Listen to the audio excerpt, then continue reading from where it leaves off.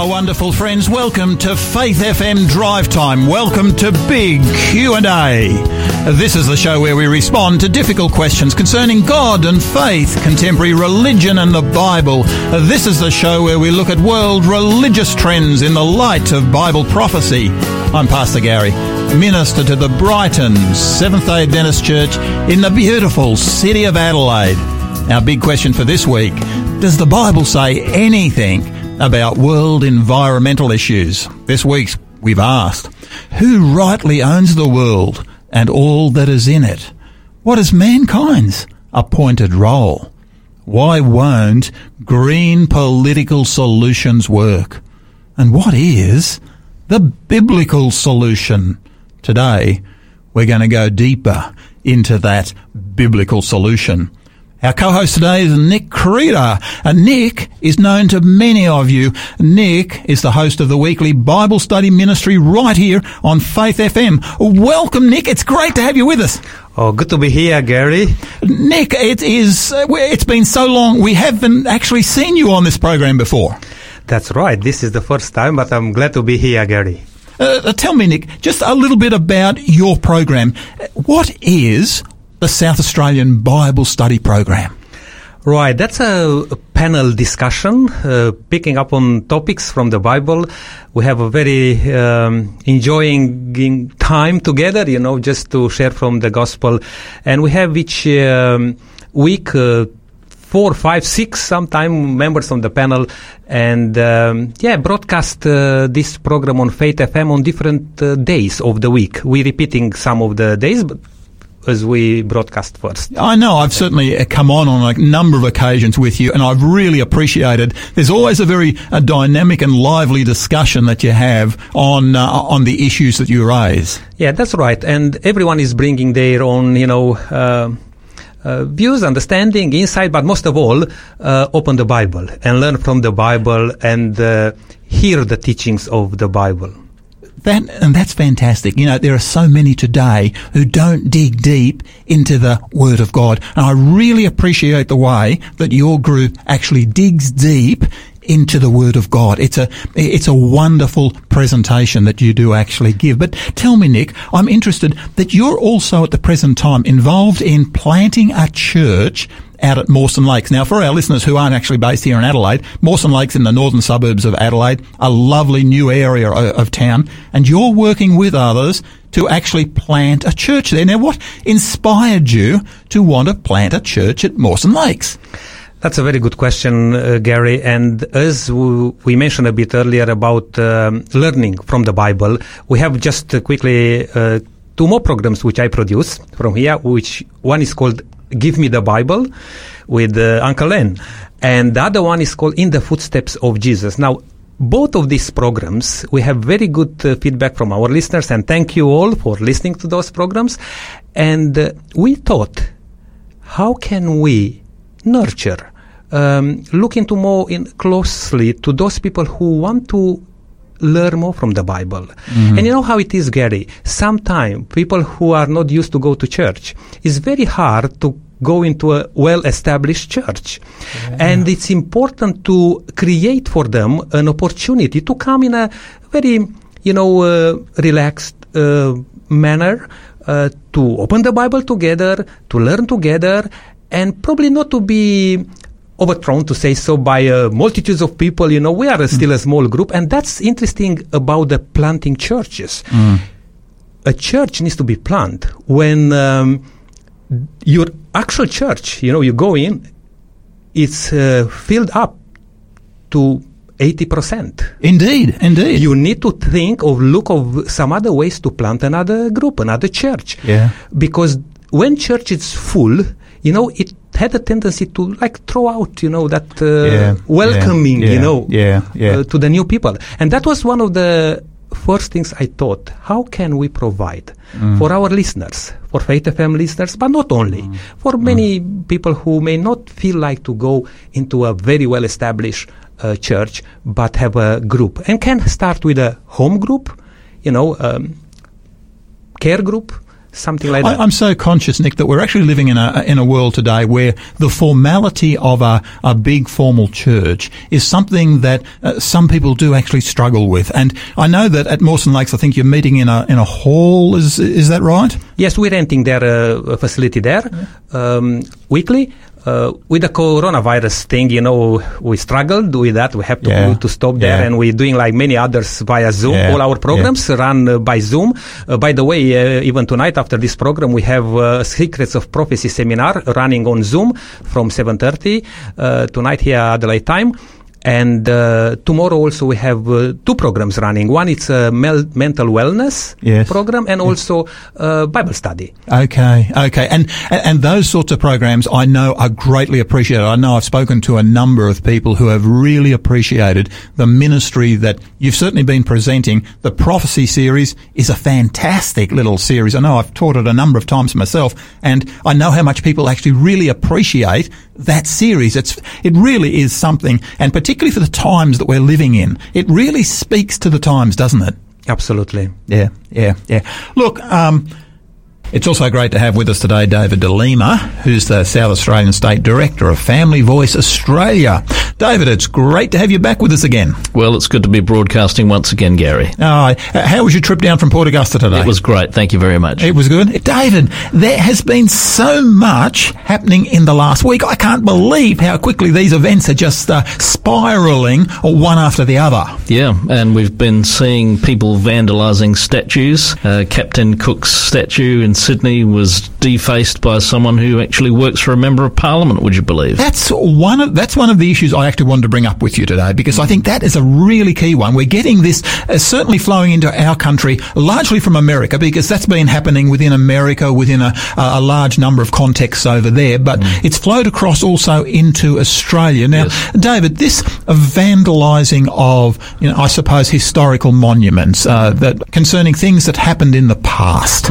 Now, what's your thinking on that? Yeah.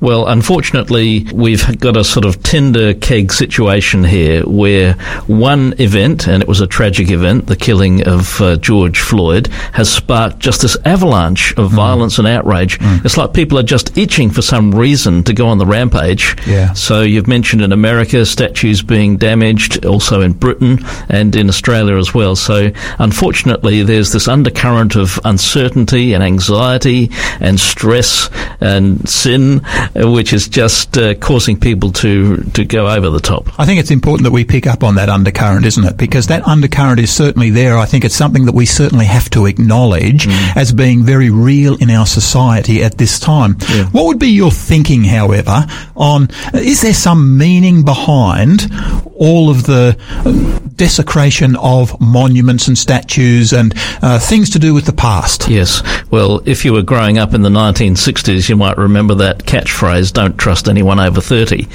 Only someone under 30 could have been so naive as to have said that. And we probably believed it at the time, but we've all grown up a bit.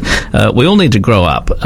Before you can be old and wise, you must first be young and stupid. So we respect that, but we work with our young people and we encourage them to reverence the past, to respect the wisdom of the ages. And when they've got an issue, don't take the law into your own hands. Don't go around smashing things. Raise the matter in a peaceful and orderly manner, and we'll see if there's something that's got to be done. In other words, there is an appropriate way to demonstrate, because I suppose I go back to my time at tertiary colleges and universities. I'm conscious that from time immemorial, it's certainly been our young people in that particular age bracket that's certainly brought to the fore issues that are often really worth talking about. Yes, absolutely. And when we look back at the history of some of the people that we venerate in statues, certainly there are some issues. Who can we put up onto a statue if we can't put Captain Cook up there? And Winston Churchill, who's been defaced in London. These are some great heroes. Yes, they had feet of clay, as we all do, continue, but we've got to learn from their mistakes as well as from their excellent outcomes, and we can't throw the baby out with the bathwater. So I think we've got to have a recognition of the value of history and the wisdom of the ages. Yeah, I've often wondered actually there, David, come to the year 2060, what will the young people in 2060 be saying about the era of the 2020s, and what statues from the 2020s will actually be getting defaced? Yes, well, we don't really put up too many more statues, it seems. We've lost the recognition that we need to have the dead with us. And by that I mean that we need a memory of those who have gone and done pioneering work, who have served, they've laid a foundation. Yes, they've made mistakes. Yes, they were children of their age. We wouldn't have been any better had we lived in their era, in the era of slavery and in the era of colonisation and so on. But they were bringing the gospel. They were helping to lay the foundations of modern civilization, imperfect as it is. Our task now is not to wreck the foundation, but to build upon it, to reform it, and to enlarge it for the future. Yeah, because I certainly agree with you that what we've actually got there is a foundation that we would be very silly to simply say history doesn't exist. You know, one of the things I'm so conscious of today is that we do have an ability to say, to almost ignore history. And in ignoring history, what we tend to do is to repeat the mistakes of the past. Correct. Yeah. And as you say, it is right and proper to raise issues, even to protest, but not to resort to violence. In fact, the people who are resorting to violence are really defiling the very freedom that enables them to do so. And so they need to learn some lessons from history. David, thank you so much for that. Now, look, just one other thing while you're actually here with us. I just noticed, in reading in today's Advertiser here in Adelaide, that the Greens here in South Australia have reintroduced a bill to decriminalise prostitution. Now, I'm very conscious that even in my time, I've been in South Australia for 20 years now, but this seems to be a rather repetitious bill that is coming before Parliament. Now, I'd be interested if you've got any comments or thoughts on it. I do. This will be the 14th attempt to legalise the sex industry. The 14th? The 14th, yes. So full marks for persistence. That's certainly persistence, isn't it? But the bill was defeated very soundly last year in Parliament, and so we're fairly optimistic that it will be defeated soundly once again. Now, what this would do is remove all the penalties, all the criminal activity. In other words, if this bill was passed, it would remove the penalties, you're saying? Indeed, yes. At the moment, prostitution is not illegal, so if two people exchange money for sex, that is not illegal. Anywhere, okay. And that's been our heritage. It's been that way for many years. Right. It's the third-party involvement which is illegal, such as soliciting or advertising or procuring for prostitution or living off the earnings or frequenting a brothel, or if children are present. The bill that was rejected, by the way, last year would have allowed children to be present when sex work was occurring. It was just outrageous that this would be seriously proposed by one of the two chambers of our South Australian Parliament. So we're not actually speaking, because this is actually new to me, there, David. I actually didn't realise this myself. So what we're actually saying is that the surrounding aspects are the ones that would be removed. The protection that's given to my daughter and to your daughter at the moment would be removed. Our daughter's 21. She's a good-looking young lady. I do not want her being approached legally by some pimp who will say, "You're a good-looking young lady, would you like to come and work for me and earn some fast money?" That is currently illegal. Okay. But that would change, as would the presence of children on the premises. Okay, so in other words, if I personally wanted to go and work as a prostitute, that is already... The exchange of money and sex is not illegal. Okay. But it's all the surrounding elements: advertising, living off the earnings of a prostitute, frequenting a brothel, soliciting, procuring for prostitution. Okay. That, David, is actually very significant, because even I didn't actually realise that. But we've lost that in other states where listeners are residing, unfortunately, and we've had huge problems of prostitution, particularly in Victoria and New South Wales. The idea is that, we'll change the law and we'll regulate it and have health checks, etc. It's just a myth. Those things don't happen. You just create a second illegal industry as well as the legal one. So does that mean that, for example, you could potentially have a brothel next door to a school? You could. There'd be no zoning restrictions. Okay. The law which is being proposed is just outrageous, Gary. David, really appreciate your feedback on that, because I think that is such a significant issue for the world in which we're living today. You know, our world is actually changing. It's changing so quickly that I'm conscious that it's possible for us to not be able to keep up with all these significant events that are actually occurring. Yeah, well, that's the value of radio shows such as this, Gary, where we can keep abreast of what's going on. Yeah. David, thank you so much for that. Really do appreciate your sharing, and I look forward to seeing you again next Friday. Thank you. May the Lord bless you. And those who've gone before us line the way, cheering on the faithful, encouraging the weary, their lives a stirring testament to God's sustaining grace. Surrounded by so great a cloud of witnesses, let us run the race not only for the prize, but as those who've gone before us, let us leave to those behind us the heritage of faithfulness passed on through godly lives.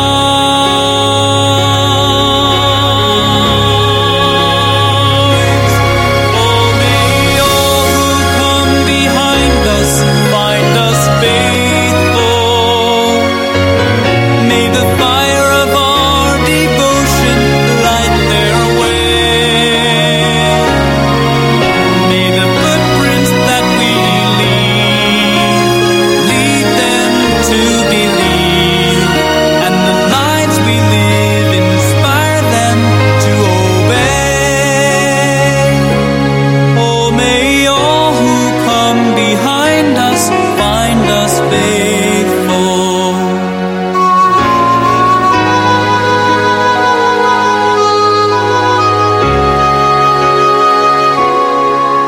After all, our hopes and dreams have come and gone, and our children sit through all we've left behind.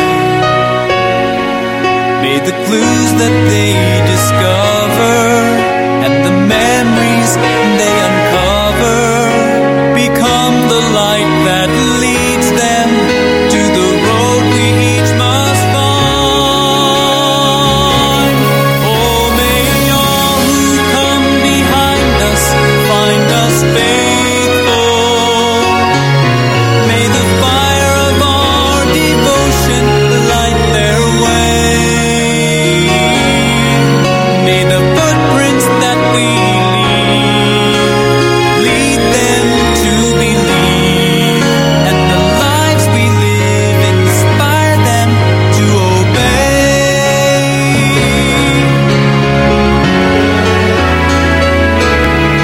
Oh, may all who come behind us find us faithful. May the fire of our devotion light their way. May the footprints that we lead them to believe, and the lives we live inspire them to obey. Oh, may all who come behind us find us faithful.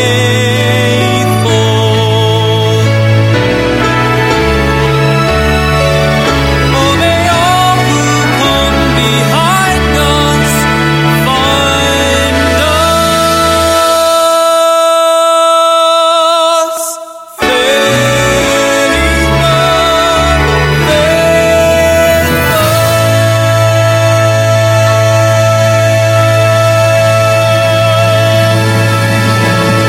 That was David DeLima, Family Voice, talking about the world situation. That was followed then by Christian Badal Find us faithful. How important it is in the world in which we're living today to be found faithful. Really appreciated David DeLima's comments immediately before that song as well. Welcome back. You're listening to Faith FM Drive Time Big Q&A with Pastor Gary. Our co-host today is Nick Reeder, and Nick is the host of the weekly Bible study ministry that also occurs right here on Faith FM. He's a fantastic presenter.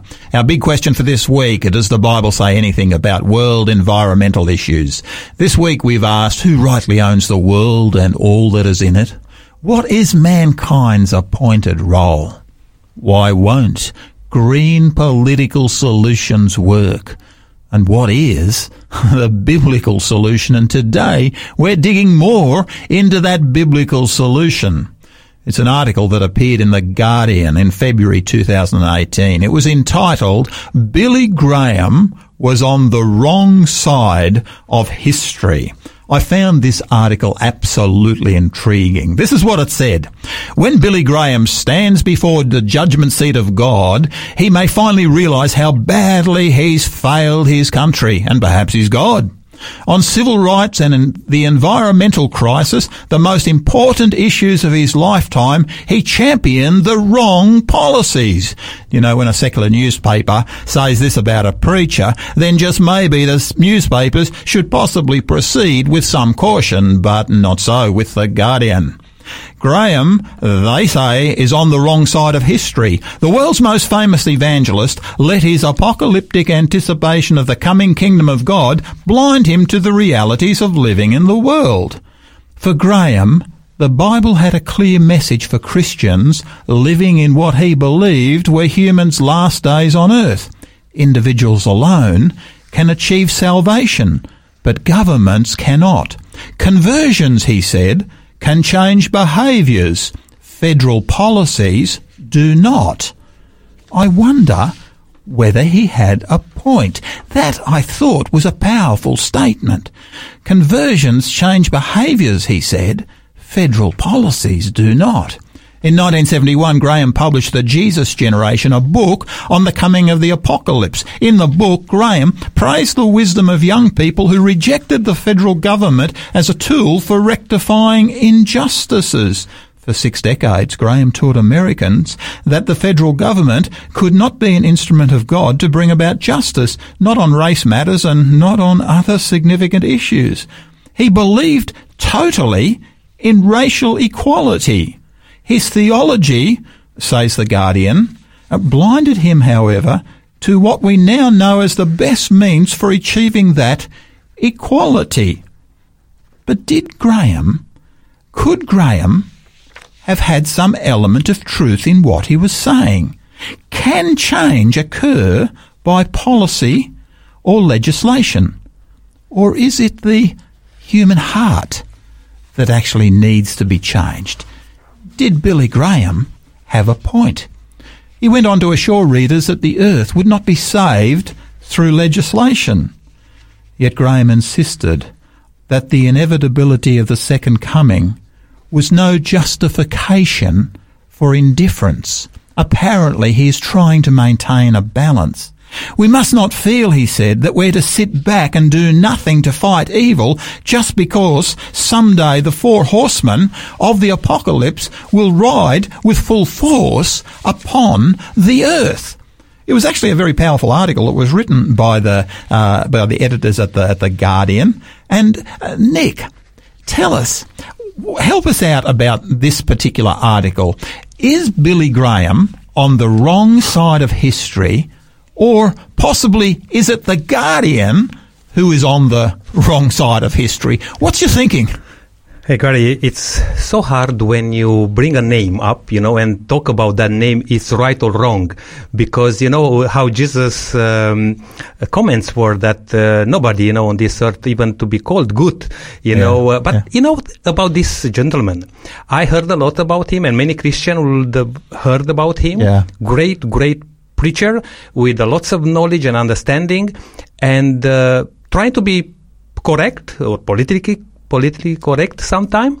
But on this one, actually, he was very straightforward. And even the people back then in 70s or even earlier may uplift him what he was saying. Well, I remember my own parents actually, when he came to Australia, my parents actually he had football stadiums full of people before it was trendy to have football stadiums full of people. That's correct. And my own parents regarded him very highly from his preaching and what he was actually saying. Now, of course, we wouldn't agree with everything that he said, but, on this particular point, does he make a valid point? And I must say on this one, Gary, that when I read this article, I was blown away by his statements about the apocalyptic point of view, and which the world, even today, they don't want to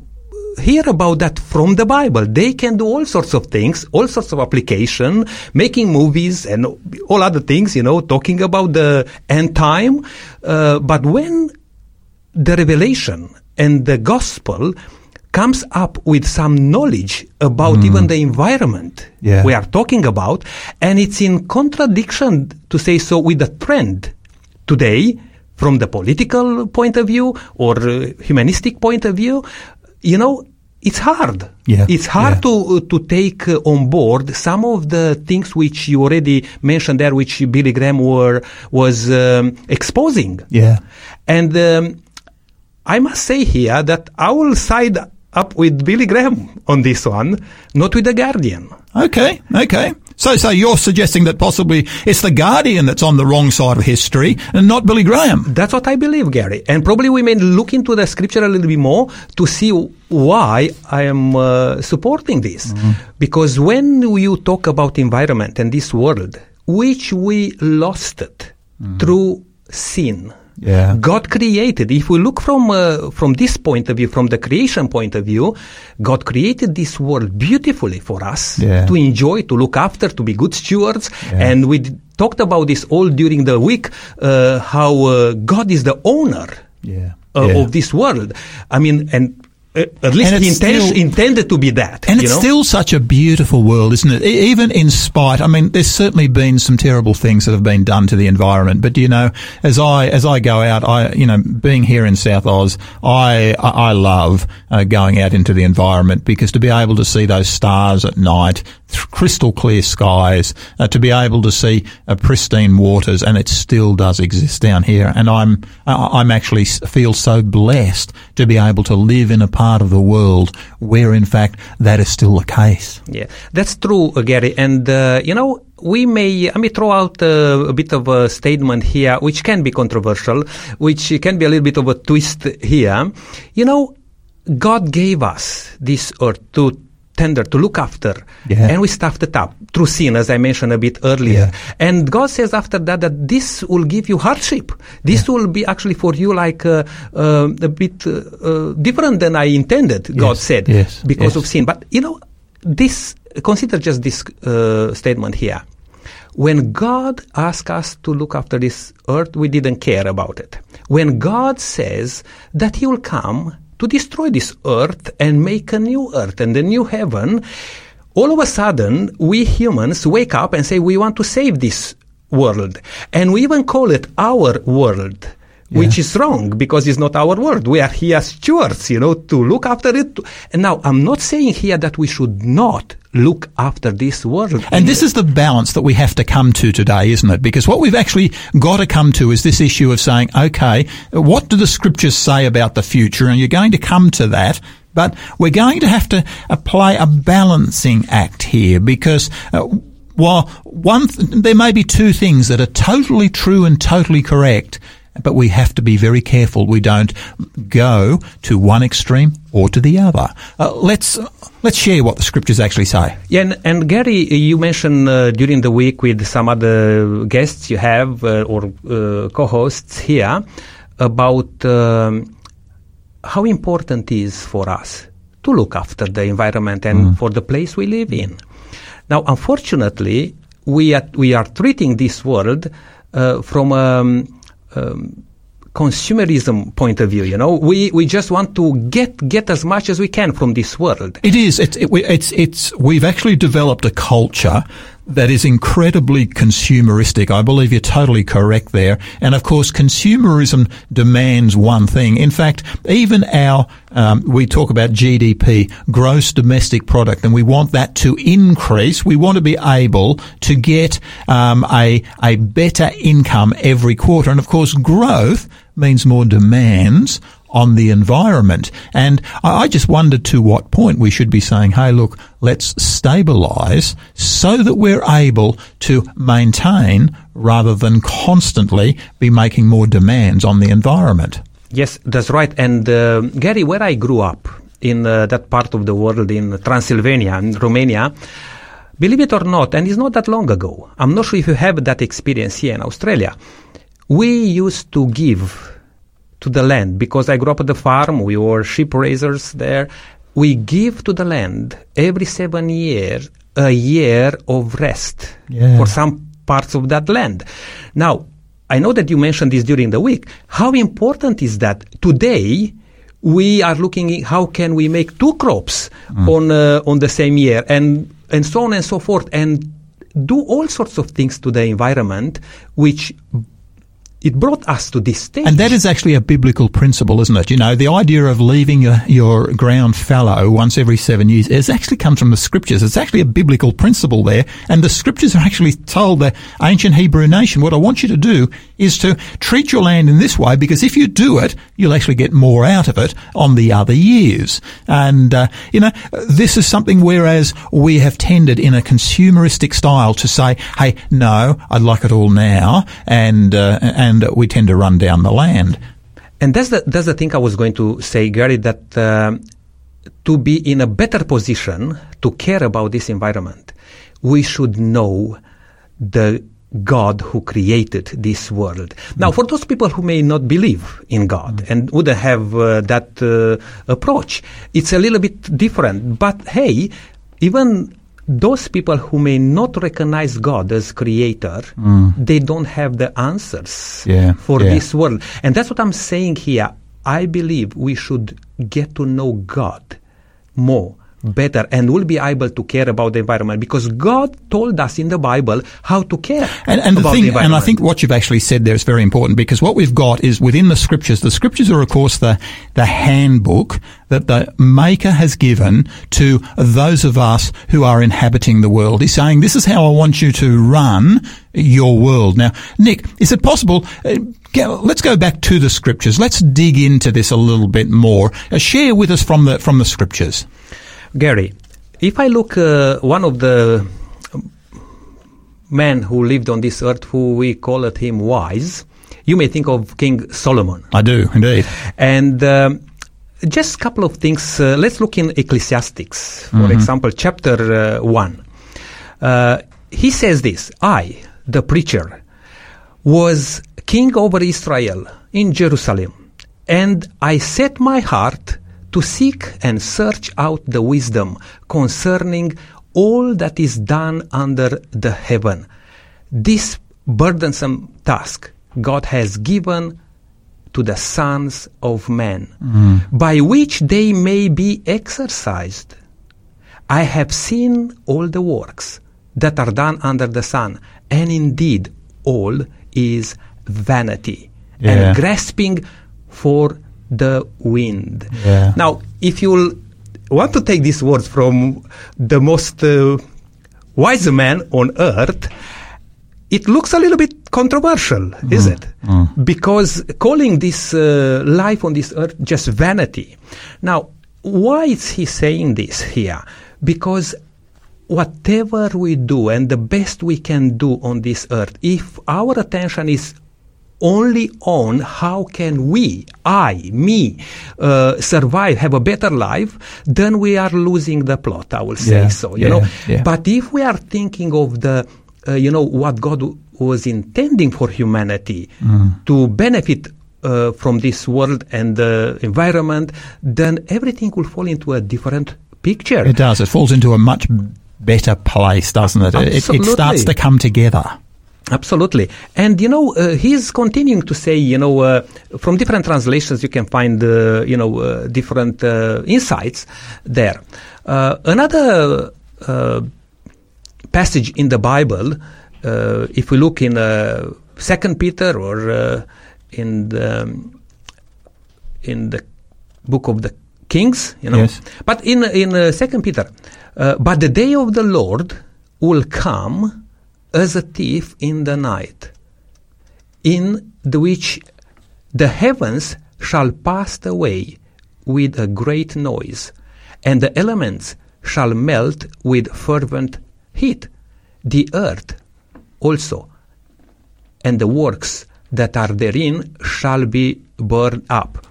Now, again, I'm bringing up these passages from the Bible because you covered during the week pretty much all the aspects of how God's intention was to keep this world running nicely, smoothly, and we stopped it up. But God is now appealing to us, and this is where I want to link it with what Billy Graham was pointing out about the apocalyptic time. And that's what I believe, that he was right, actually. And even mentioning that group, that book, I think was about the young people. I can't think of the name now. The young generation, which he was very popular in his time.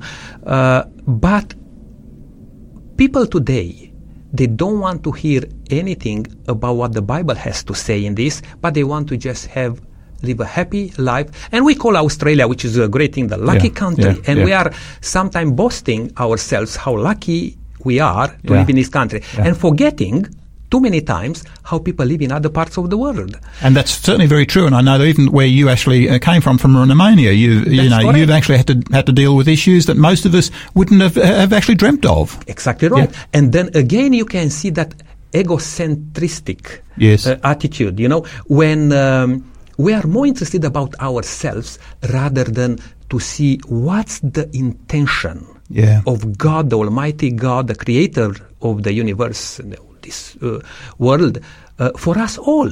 And I will say that not to be pessimistic, not to look in a very dark way towards our environment. We should care with all our hearts about the environment, but we should fix our mind on a higher in other words, level. What we're saying here is that the Scriptures, while they give us principles for how we're to care for our environment here, they also talk about this thing called sin. They talk about the condition of the human heart. They talk about the human heart being deceitful above all things and desperately wicked. It's we've seen through the week how it's something that politically you're not going to solve a problem where the problem is actually with the human heart.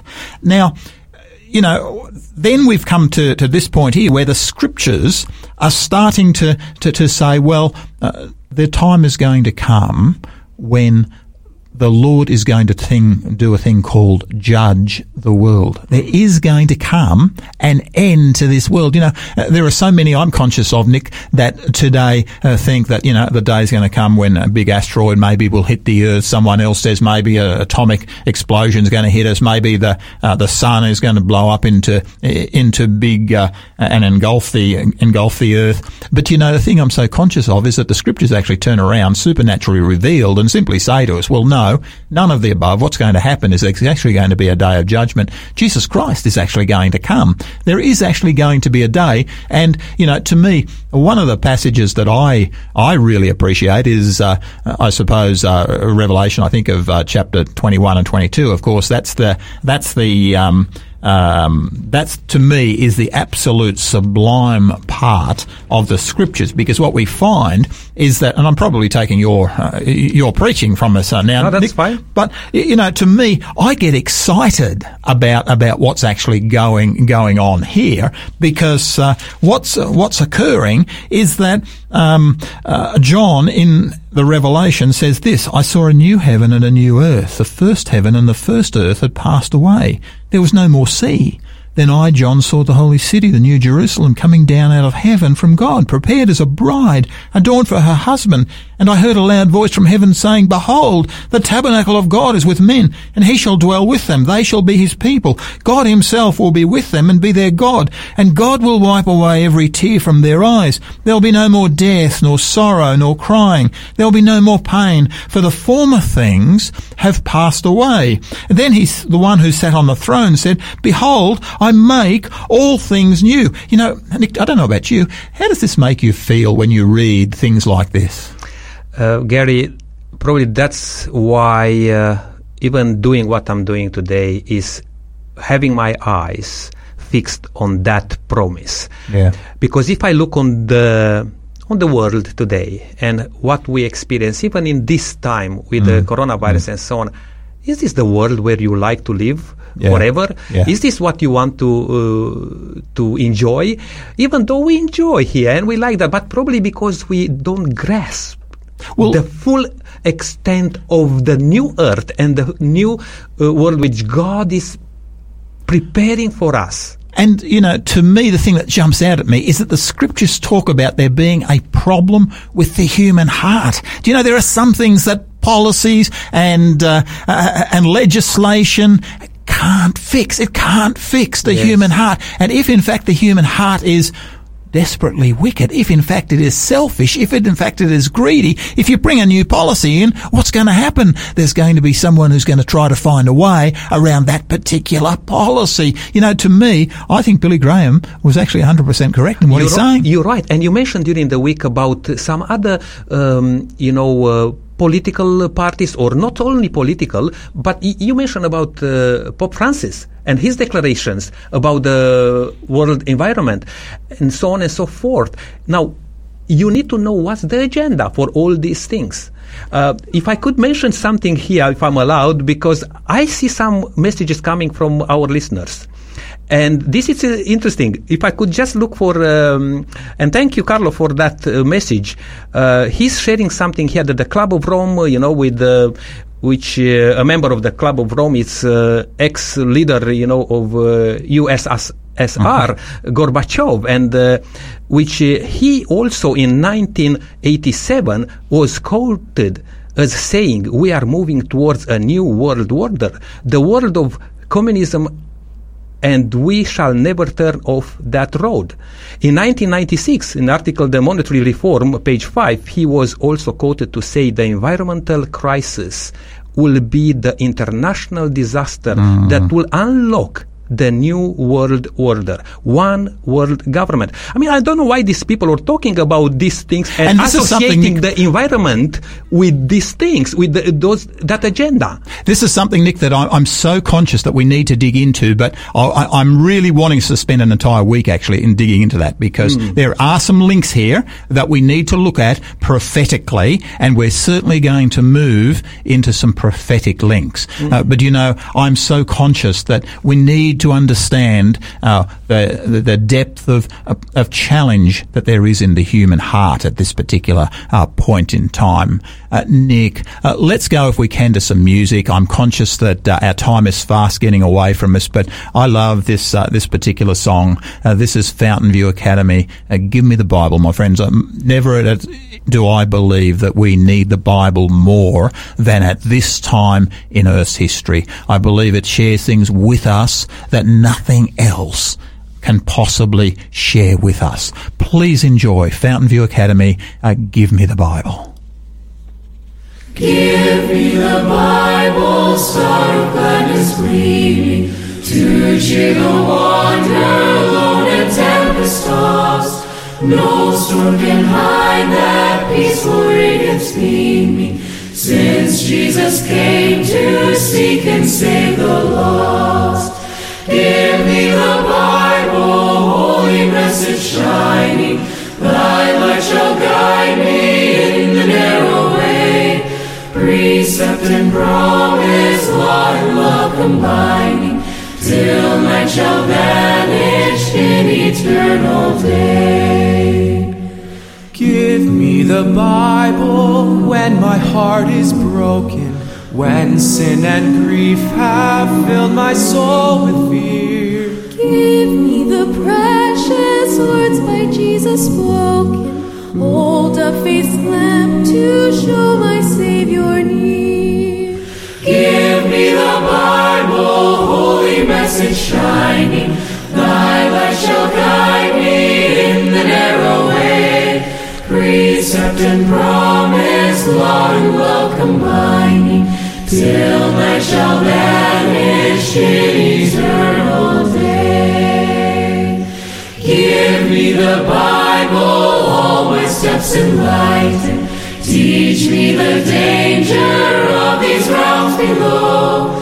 That lamp of safety o'er the gloom shall brighten. That light alone the path of peace can show. Give me the Bible, holy message shining. Thy light shall guide me in the narrow way.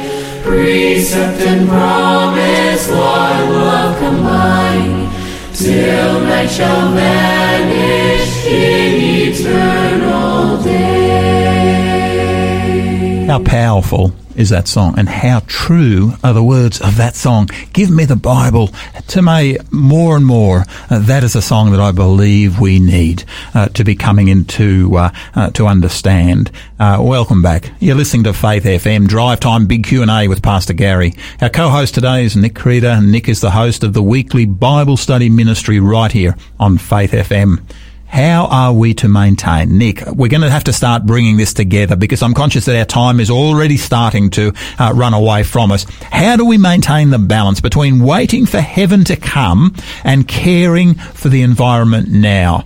Do you know, this is one of those really challenging issues where there is balance. Could it be that we're called to wait, but tell us from the scriptures. What's the answer? Yeah, Gary, again, very good and sobering question, because while we're here awaiting for that time to be in heaven, what God promised us, a place where pain and suffering and all these things and troubles with the environment, would be sorted out. Yeah. But unfortunately, we are still living here on this earth right now, and dealing with the situation here. And we need to be mindful of that, and not to be arrogant, not to just dismiss one claim or the other, but do the best we can to maintain the environment and serve God with all our hearts. Because this is what God is asking us. God is not saying, do this, but leave the other one undone. God actually says, do these things and don't let the other things undone. And I'm looking into a passage also to just link a little bit here with in Revelation chapter 11.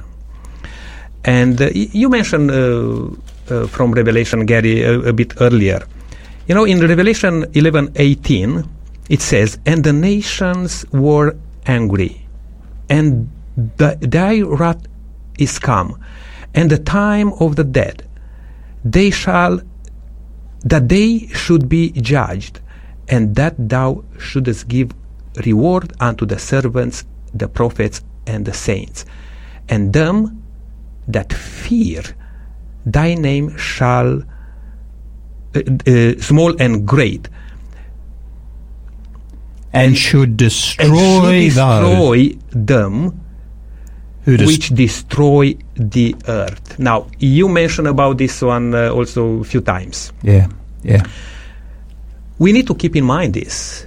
We should take care of the environment and everything what surrounds us in the best manner possible.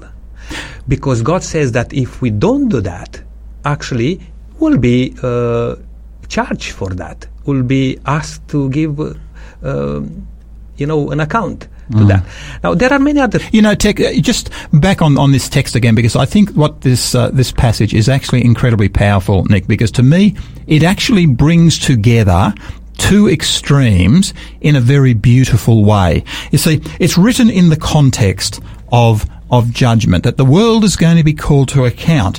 We give you thanks, O Lord God Almighty, the one who is and who was and is to come, because you have taken our great power and reigned. The nations were angry and your wrath has come. How true the nations were angry, that the time of the dead, that they should be judged. You know, a day of judgment, according to this passage, is going to come. And you should reward your servants, the prophets, and your saints, and those who fear your name, small and great, and should destroy those who destroy the earth. You know, the thing that this is actually saying to me, Nick, is that, number one, Christ is going to come, and he's going to destroy those who destroy the earth. That brings in two things. It means, number one, he's going to come. It means that there's going to be a new heaven, a new earth. It's actually going to be created. But does that mean that we should run around and possibly just live on with gay abandon on this earth and become environmental destructors? No, not so, because what this passage says to me is that he's going to destroy those who destroy the earth. Now, you know, to me, what John has actually done here in the book of Revelation, and that's Revelation chapter 11, and it's verse 17 down to verse 18 for those of you who may like to look it up. To me, what he's actually doing here is bringing together two realities that we have to maintain in some sort of balance. And you know, the biggest dangers I suggest in our world today is when that balance actually gets unbalanced. You know, it's physically possible to say that we're going to be here for how many years? Oh, millions of years. And even looking for other places, you know, in this system, you know, to find if we run out of space here on Earth. And what God's actually saying here is, no, that's not so. That's not going to happen, because I'm going to terminate this whole thing. Yeah. And you know, Gary, another thing you mentioned, Jesus himself, and let's look one passage in the Gospel of John, where Jesus answered there a question, and he says, "My kingdom is not of this world. If my kingdom were of this world, then would my servants not fight, you know, for me?" You know, he also recognized that he even said in other passages in the Bible that foxes have, you know, places where they can sleep, but he doesn't have a place where to put his head. This world was hijacked by the enemy, by Satan, who was tempted Jesus himself to come and worship him, that he will give all this world, all the treasures of this world to him. And Jesus called him behind me Satan. Why? Because he recognized what his claim was. Now, we don't need to be, again, as I mentioned earlier, to be full of ourselves and say, okay, let's do whatever we like with this world because we are looking for a new world. No, not at all. Do the best what you can with everything what you can do today, with your hand, with your might. The thing that I love, you know, about thinking about this, Nick, is that this world, and I said this very early in the week, do you know, is my Father's world. He is my son. In other words, he is my father, I am his son. Do you know, the beautiful thing about that is that what that means is that this world is actually family property. You know, and the scriptures talk about he owns the cattle on 1,000 hills, the wealth in every mine.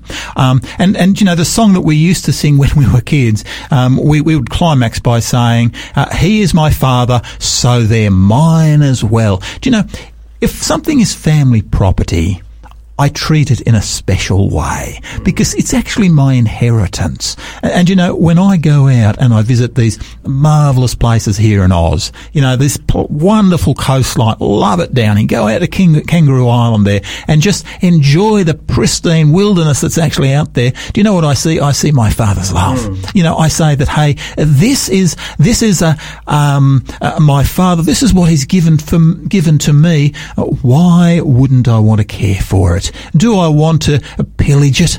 No, I don't. And even if it's temporarily, Gary, even, you know, we know that there is a time when we'll have to leave it behind, is exactly what you said. We should do the best we can to not only enjoy ourselves, but to proclaim God's name, if you like, true nature, if we look after. And if I could have just one more minute or so, just bring it up to another passage in the Gospel of John, chapter 10 this time. And we read here in verse 10, Jesus said also these things again. The thief cometh not but for to steal, Yeah. and to kill, and to destroy. I am coming that they might have life, and that they may have life more abundantly. Now, we look around us here and we can see the work of the enemy in this world. Whatever we can do, whatever we're trying to do, we are not going to save this planet, because God's judgment is going to come. But that doesn't mean that we should be ignorant, that we should be careless and do whatever we like. No, we should represent God, because God himself wouldn't do that. Was Jesus, when he was on this earth, doing anything to destroy this world, do anything wrong? Not, of course not. But I like what you just said before. We should have this balance. We should not just run into the extremes, because both extremes, most of the times, are wrong. Exactly. But if we are sticking with God, knowing God, learn from the Bible, and as the song was just a bit earlier telling us, give me the Bible and learn more from the Bible, then we will be able to really have an experience, even on this troubled earth. Indeed. Nick, thank you so much. Let's pray together. Father in heaven, Lord, we come to you now. Lord, we want to say thank you for giving us this world. Lord, thank you for giving us all that's in it. Lord, thank you for giving us the riches. Lord, thank you for giving us clean air. Thank you for giving pristine wilderness. Lord, thank you for this creation. Lord, we pray that you might forgive us for the way that we've actually treated it. Lord, thank you, Lord, that you've promised, that you've given us principles whereby we can really work with this planet. Lord, thank you for giving us the scriptures which show us how we can best minister to the environment that is around us. Lord, I just pray that on that day when you come to recreate, that each of us will indeed be ready for you to meet you and to say, lo, this is our God. We have waited for him and he will save us. We pray these things in Jesus' name. Amen. Amen. Well, folks, it does look like our time's up for today. Thank you so much for joining Pastor Gary and Nick Creeder on Drive Time, Big Q&A. Please join us next week when we commence a brand new subject.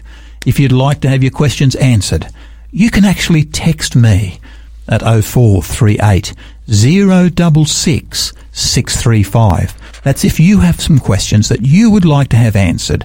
0438 066 635. Really look forward to seeing you. But until then, please remember Christ said, I'm leaving you with a gift, peace of mind and heart. And the peace I give isn't like the peace that the world gives. So don't be troubled or afraid. May our God richly bless you. Please enjoy Wendell Kimborough.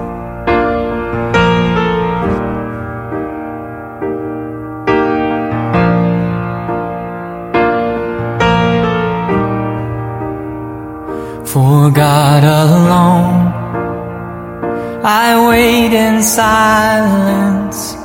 My soul is still before the Lord. He is my rock and my salvation, my fortress strong. I'll trust in Him. I'll not be shaken.